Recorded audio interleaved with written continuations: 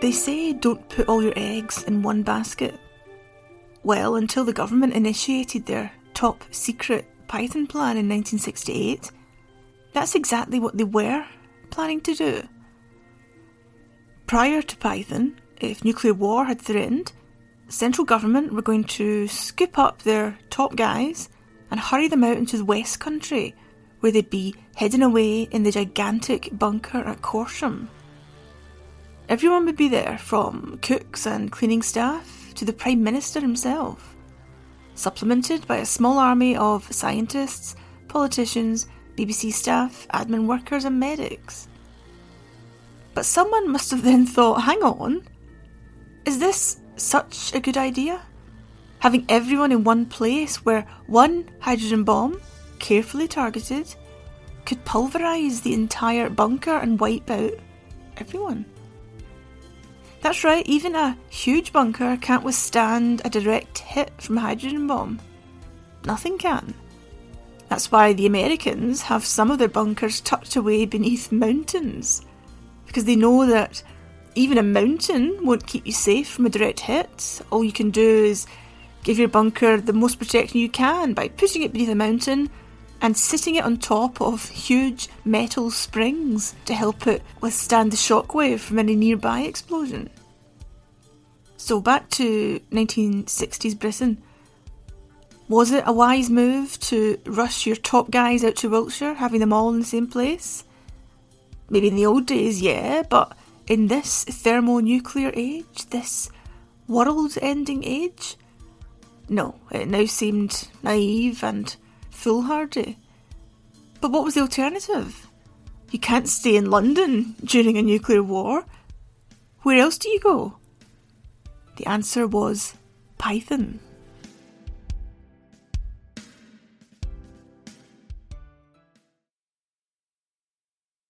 Yes, the government had gone right off the idea of zooming their top team out of London and into Wiltshire. The Cuban Missile Crisis brought the vulnerabilities of the Corsham bunker into sharp focus. Although Corsham was never manned during Cuba, the question did arise, well, what if it had been? What if things had got so bad that we decided to start sending groups out to Corsham, getting it ready for nuclear war, getting it ready to receive the Prime Minister and his men? What if we did all that, and then, as happened with Cuba, things calmed down, and we all had to go home again, rather sheepish? Relieved, of course, but sheepish nonetheless, because our cover would be blown. The secret of Corsham would be out. Everyone would know about the big giant government hideout in Wiltshire. So, just like that, you've lost your bunker. What then? So thoughts were turning to some kind of alternative. And so the secret Python plan was created, and it was guarded by the code word acid. Before we go on, I need to say thank you to Mike Kenner. As I said on Twitter earlier today, Mike has done all the hard work in getting the secrets of Python gradually released to the public. His hard work and research and dogged freedom of information requests have gradually freed bits and pieces of Python for us across the years, and Mike's put it all together in some spectacular nuclear jigsaw. So we all owe thanks to Mike for his work, and as I said on Twitter, I'm just reading out the words here. Mike has done all the hard graft on Python, and you can find Mike on Twitter under the name Wellbright. The idea of Python was to do the opposite of what had been done before. Previously, you'd planned to shove everyone in one bunker, in one place.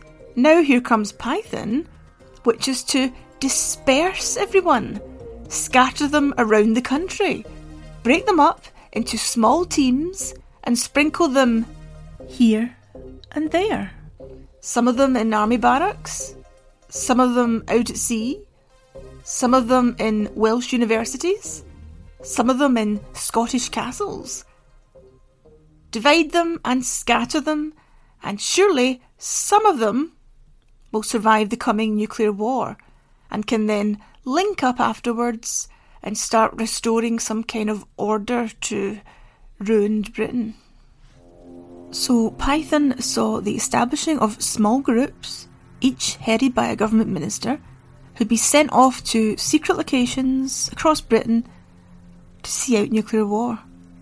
And the hope was, of course, that surviving groups could link up after the conflict when radiation levels had decreased sufficiently to allow movement. But if you had your little groups scattered to the four winds, each being spirited off to their top secret protected accommodation, what do you do with your big gigantic Corsham bunker? To quote Ned Flanders, that was a noodle scratcher. You're obviously not using it anymore because you've got your new top secret Python plan. But if you very obviously left Corsham empty, if there was a total and sudden cessation of all activity there, then might that not alert the baddies to your new plan and prompt them to start discovering your new plan? Could do. And so the government used Corsham as a decoy. They kept maintaining it. They kept sending workmen in to turn over the supplies inside, just in case any commies were lurking in the Wiltshire Hills or watching via satellite. But the government went even further than that. They didn't just keep Corsham going to fool any spies. They tried to fool their own people too. Only a very small and select number knew of the new Python plan. Everyone else was just allowed to bumble along with the Corsham idea, thinking it would still be the getaway location for central government in time of nuclear war. It was such a strong decoy story that most of the government staff believed it too. Here is an extract from a background note on Python sent from the Cabinet Office to Mike, which Mike has very kindly sent on to me. And it says, knowledge of the Python concept was limited to a small circle of ministers and officials. A wider circle of individuals with limited access to machinery of government and war plans remained under the impression that the plan to activate Corsham during transition to war was still current. This reflected a deliberate policy to provide cover for the Python concept. Maintenance of communications and administrative facilities at Corsham continued. And there then follows a very brief paragraph which explains why we don't know everything about Python, and of course, therefore, why Mike's work in revealing these fragments of it is so important. The Python plans that were valid from 1968 bear many similarities to plans that are still current. Thus, substantive documentation concerning Python, etc., remains sensitive.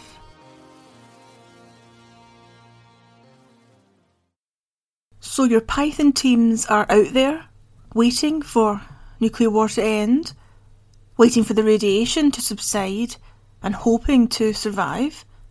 What then? If they do manage to link up with other groups, what would their role be after nuclear war? Roughly, they'd hope to take control of military forces in the UK, oversee foreign affairs, and coordinate the work of all those regional nuclear bunkers across the country who were trying to administer nuclear Britain. But we all know that military forces, foreign affairs, politics, control can't be done without food. Nothing can be done without food. Britain after nuclear war would need supplies. The procuring of food and fuel would be one of the most crucial things if Britain as a state was to endure. And so the Python groups wouldn't be the only teams hidden across the country. There would also be 3 teams called the United Kingdom Supply Agency.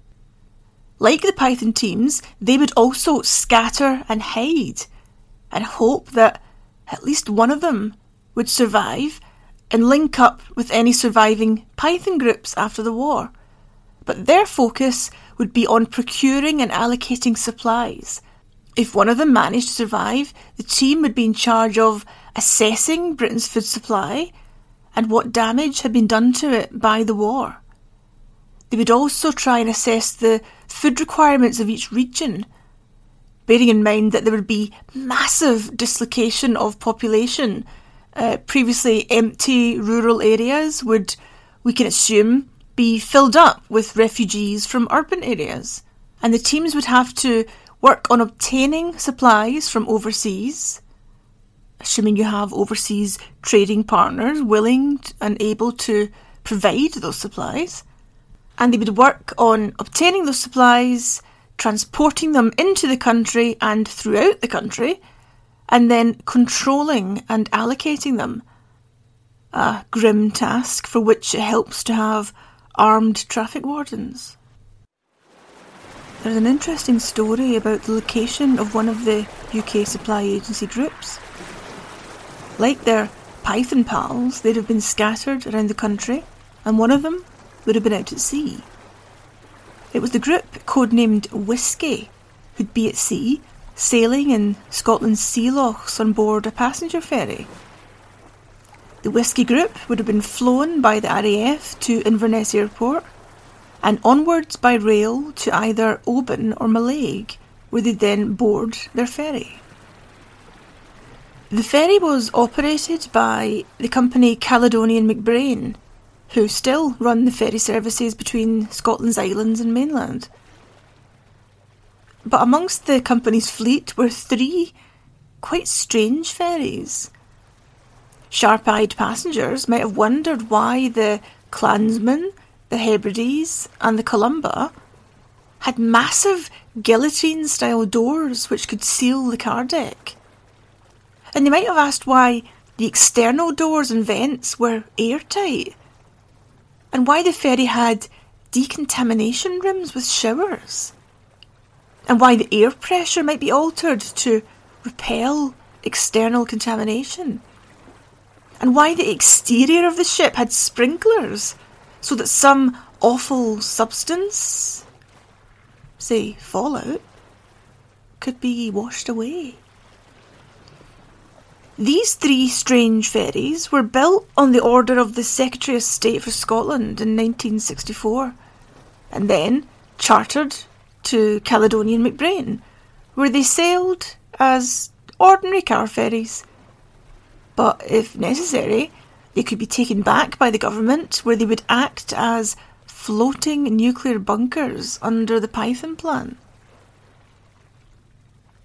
Of course, these plans were never needed, and the 3 strange nuclear ferries avoided being called to their wartime role. They carried on taking passengers and cars to the Scottish Islands until Caledonian MacBrayne sold them all in the 1980s. The Clansman went to Malta and then into service on the Red Sea. She was last seen abandoned off the coast of Sudan, and her ghostly hulk can be spotted beneath the waves on Google Earth. The Hebrides was sold for demolition and went to Turkey. Only the Columba remains in Scottish waters, where she sails as the Hebridean Princess, having been sold in 1988 to Hebridean Island Cruises. The chairman of the company confirmed for me when I wrote an article about this for the Sunday Herald that she no longer has the ability to act as a floating nuclear bunker, and that all of her nuclear features were removed prior to her sale. So the 3 Caledonian MacBrayne nuclear ships have gone their separate ways, but speculation remains as to why 3 were built. It's clear now that one of them was for use in the Python concept, but what about the other 2? It has long been rumoured that the Queen would be evacuated on the Royal Yacht Britannia, but this would have been required under the Python plan for potentially one of the Python groups to flee on. So it's a reasonable assumption that she might have been given one of the Caledonian MacBrayne nuclear ferries. Indeed, the Queen is familiar with them, having holidayed on the Hebridean Princess, and its current owners display the royal warrant.